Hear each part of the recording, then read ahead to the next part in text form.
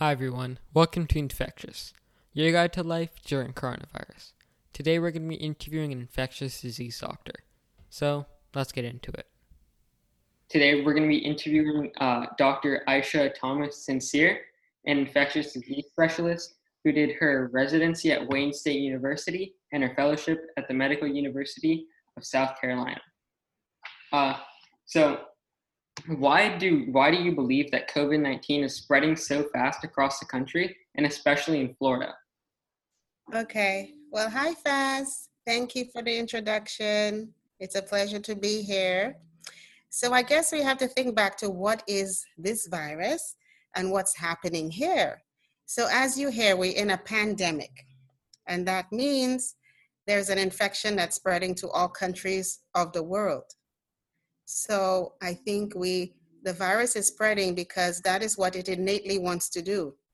The virus wants to infect human hosts until we're at a point of steady state, or we call that herd immunity. So when maybe around 70% of the population has been infected, then it'll stop spreading at this point. We've all been exposed.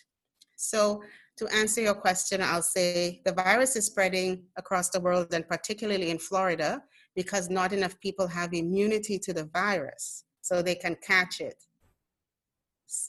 Thank you. Okay. And the second question would be, what are the most important things that people should be doing to protect themselves from getting infected? Okay, so let's think about what the virus wants. The virus wants to infect human beings across the world, and it usually can do so through a respiratory route.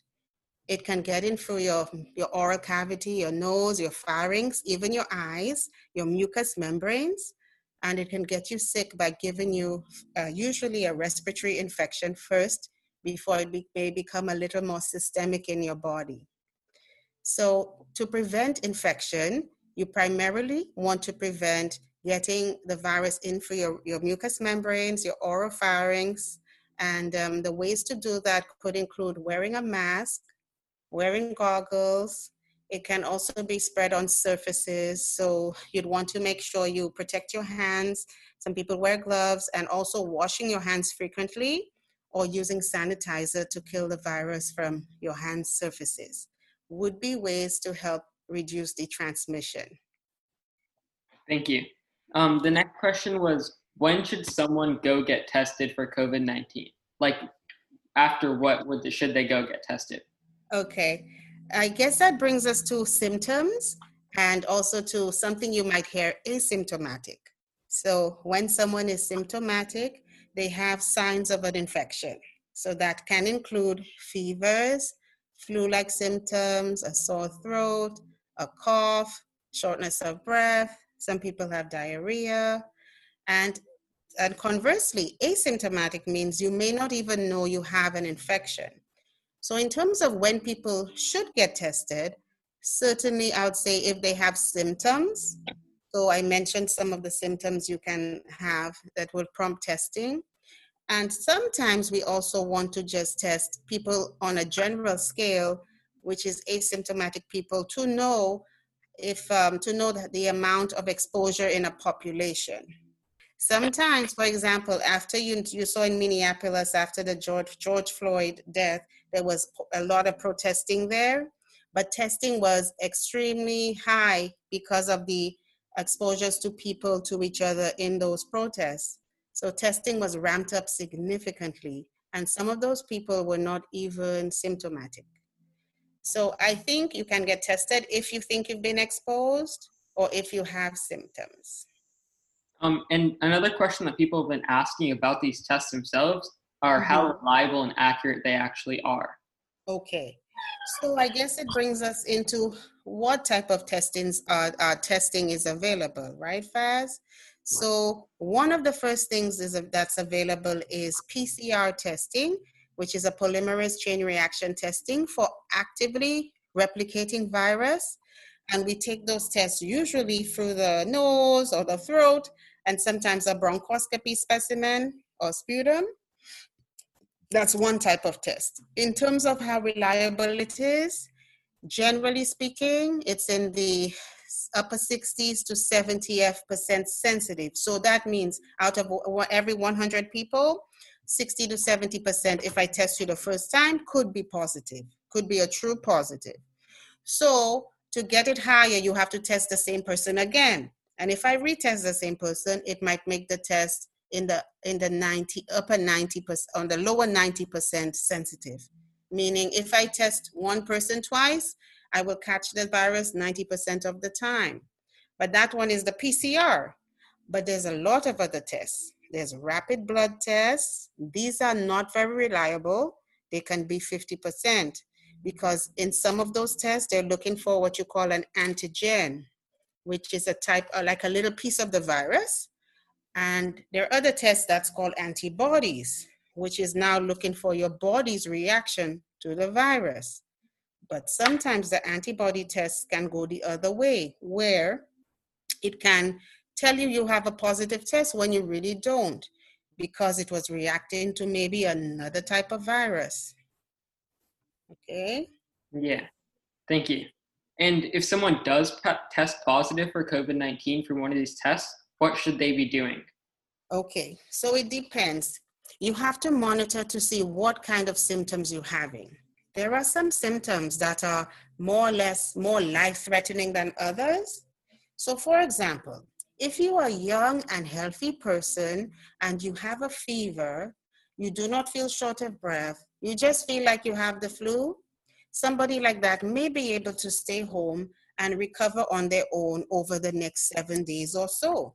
While somebody who has risk factors, which I'm sure you've been hearing about, Faz, things like diabetes or heart disease, asthma, lung problems, kidney problems, and they find they're getting short of breath, they should go into the emergency room, because they might require oxygen and sometimes blood thinners, steroids, and other things to help them. Thank you. Okay. And now, as states are beginning to open up, what's the biggest thing that people should be doing to keep themselves safe? Okay. On this one, I would say it depends on the state. If you look at the site, there's Johns Hopkins School of Medicine that's been monitoring the pandemic. They show all the states in terms of the number of cases per day. In a case like New York, where you remember there was a huge outbreak, the cases per day are down, while in Florida and Arizona, the cases per day are higher and higher each time. So it's showing that there could be a possible surge in that situation. So the things to do to help protect yourself when states are reopening would be to continue to wear the mask. Wearing a mask protects other people from your germs. And when they wear a mask, it protects you from their germs, right? And also, the reason we say social distancing is because, generally speaking, if there are droplets, that if someone spits or coughs, it's about 6 feet before, usually 6 feet. Most of those droplets will dissipate before they can get to you. So you'll still want to continue the social distancing. You'd still want to continue the hand washing, because remember, it can get on surfaces. You still want to continue, they say when you grocery shop and get stuff, you should leave the boxes out for a day in case there's any viruses on the surfaces, and things like that are still very important. Thank you. And also, when schools start to open up this fall, how do you think that they should be opened up? Should it be online, in person? And if they're in person, like what sort of safety precautions should there be? Right.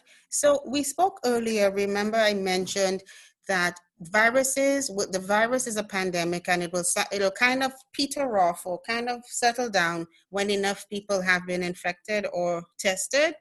So let's say, in a certain state. So I think it should be state by state and county by county, if I have to be honest, because you can know in your area if you have enough testing, if there are pockets of people that can be spreading it, and the risk factor for children. Because look, we've had the first case of a teenager who died of coronavirus here in Florida just a few days ago.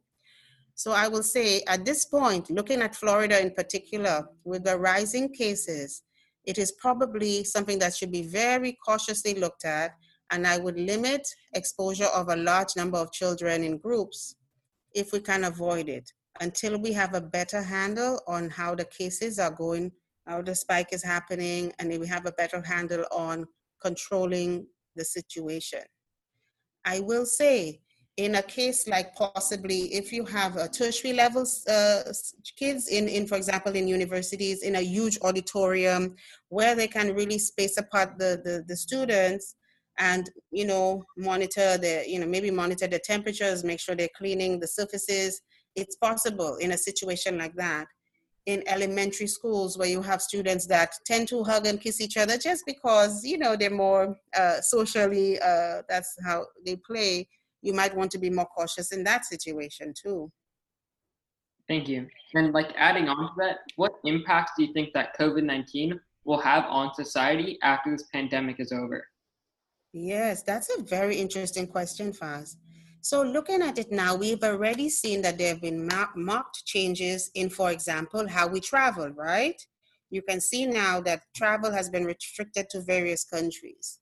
So I think that this will continue in the future where, given that people are aware of this pandemic, the huge economic impact it's had worldwide, people will be very cautious about travel now. I believe it will be a big impact on the cruise travel, on cruises, on cruise lines, and also in terms of healthcare systems, and maybe requiring people to even quarantine for a period of time, even when they open up, all the countries again. The other thing could be in terms of financially, money, how money is handled in terms of cash itself. I see that digital payments are being more preferred at this time, right? Because you're saying money has, it's something we touch and could have viruses on it. I think that could be something that's affected as well. And possibly also how we think of healthcare in the future. Because you did mention earlier what else we can do to help with protecting ourselves. I think boosting our immune system is one, because the people with a bit of weaker immune systems are more at risk. So maybe wellness will be more of a priority for most people to focus on how to do so in healthcare. Thank you. And also, a lot of people have been talking about the vaccine, and many are hoping that'll end the pandemic. What are your opinions on how the vaccine will affect us? And do you think that it'll put a stop to all this, or the pandemic will continue? Okay, that's a good question too, Faz. I guess I have to look back in the past to think about how to answer that. In terms of the particular virus, the coronavirus, it's a member of the SARS family. We've had a previous, well, it wasn't quite a pandemic, but an epidemic about 10 years ago, if you recall. And since then, they were working on a vaccine for that virus, but it was not successful because the virus tends to mutate.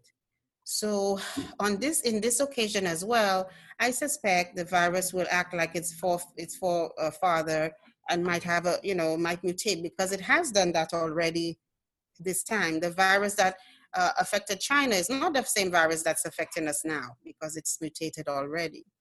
So I do think that even if you look at another thing like influenza, we make vaccines yearly because the viruses shift. They change the antigens. So I do not see that a vaccine will be a total panacea to cure the whole situation.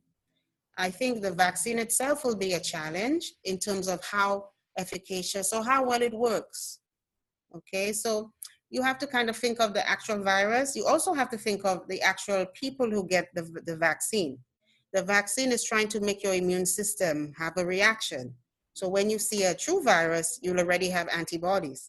But many people, they do not make a response. Their immune system doesn't work very well, even if they do get the vaccine. So I could say it could help, but it's not something I will say 100% will be useful. Thank you. And now I'm going to move on to questions that a lot of other people have asked. Okay. So one of the questions was how much of an effect do masks really have on the pandemic? Okay. I do. So if you think about it, previously you can see how we in the United States were looking at masking. Before April, it was something where we did not encourage masking much, if you can think back to that time. The CDC then changed it back in late April, early May to say they recommend masking. And why? Because it can catch large droplets, because I talked about the droplets that can be that the infectious viral particles are in, because it's spread from usually your mouth, your throat, your mucous membranes. So the mask will capture the large droplets and stop them from being spread. However, not all masks are created equal. Okay, so there's some masks that are very finely made and they can capture even smaller particles. So these are more effective. But I will say that any mask shows some measure of effect in stopping the viral transmission of large droplets. So if I wear a mask and you wear a mask, it decreases the chance much more than if either of one wear a mask, or if none of us wear a mask. I hope that helps. Yeah. Thank you. And another question that people were asking is, to what extent is surgery safe during the pandemic? Okay. So they did find in New York, when the pandemic was really becoming at its peak, patients who were coming in for surgery, even if they did not have any symptoms, they had the virus. As soon as they had surgery, their immune system is a little weak, they would get very sick. So you saw that they decided to limit elective surgeries or surgeries that were not, life-threatening during the pandemic. So now things have opened up again. They're now allowing elective surgeries again. So that again increases the possible risk of people who do not have an infection, do not have an active symptom that could still have the infection. So many places have made the standard to test patients who are going to have surgery, whether or not they have symptoms. Okay, so that's one helpful way to do it. However, this is not universal. And even in our hospital, they don't test every patient who is going to have surgery. So I call it still a possible risk. Thank you. Another question that people had was, how can the United States and countries around the world improve in their preventive defense against diseases like COVID-19 in the future? So I guess we have to think about a pandemic in general, right, Faz? So there have been pandemics throughout history. Somehow it seems to be almost a phenomenon that nature does to sort of cull the population, maybe. You can remember 100 years ago when there was the Spanish flu. It went through the population and killed millions of people. So now we were overdue for a pandemic, we said. I'm not sure if you ever saw Bill Gates story about 8 years ago talking about it, but we were overdue for a pandemic just because by history, every 100 years ago or so, something will come by to cause this sort of pandemonium. So so I'm not sure, seeing that it's a natural thing that occurs, I'm not sure we can 100% stop or prevent it, but we can see a pattern. In this particular virus, it was a translocation or a movement from animals to humans, because there are viruses that affect different, categories, the animals or humans. And in this case, they said this jumped from a pangolin to a human, with an intermediate host. So they're now looking at where it happened. It happened in a wet market in China, right? In Wuhan province. You saw that? So there's talking about limiting how people are exposed to these animals, because most of these animals could be sick. They were sort of, sick, hanging in the market. They like the animals to be sort of alive, to say it's alive, but it's sick and unhealthy. So those exposures are higher risk. So they're talking about limiting that. Other things we can do as a world, of course, as I mentioned, the immune system, because they found a few things. For example, vitamin D is critical to your immune system, right? Okay. And they found things like high fructose corn syrup. It inhibits your absorption and processing of vitamin D. So they found in vitro, in rats, for example, and in animal studies that rats fed a high fructose diet, they don't do as well with their immune system. So I think we can look at that as a world, as a people, to eat healthier maybe, and limit our exposure to harmful things for our immune system. That could be another way. Thank you. And then the other question about how much coordination is there between is there between infectious disease doctors around the world? Wow, that is another one too. Now, I'll tell you what, after this virus came out, we all had our ears to the ground as infectious disease doctors. There is a society that we have, but there's an infectious disease society of America. There's a European infectious disease society, and we try to share information. And there's WhatsApp groups and chat rooms and so on. But before this, I don't think it was as coordinated as it could have been. So let's say after the virus came out in China, what we did was we were waiting for the data to see what to do here. So initially, the Chinese data said, do not use steroids, do not intubate patients immediately, and things like that. So that is what we immediately said we would do here. Now it came to, for example, it was in Europe. We heard a little bit of different things about the people that it would affect, immunosuppressed and older people. When it came here, we added some stuff to the story, realized it can affect minorities more. It can affect not necessarily people like the asthma and COPD. We were thinking that would be the huge one, but we found that risk factors such as oxidative stress became much more critical because it's a virus that affects your vascular system to a large extent, causing clots. We saw that in the autopsies that was released in New England Journal of Medicine a month ago. So as the information evolves, as it affects different people worldwide, we get more information. So I'd say as infectious disease doctors and coordinating with each other, we still have a long way to go in terms of getting information that's, scientific, rigorous studies are still being processed now, and finding a way to disseminate the information in a timely way. Although with this pandemic, I have seen a marked improvement in how it's done, in sharing information worldwide. Thank you so much. That's all the questions. I appreciate you coming and responding to all this. It's my pleasure. And you all stay safe. You too. So thank you for listening to this interview with Dr. Aisha Thomas Sincere, who works at the Sebastian River Medical Center. We're going to be bringing you more interviews like this along with normal content. So thank you for listening to Infectious, your guide to life during coronavirus.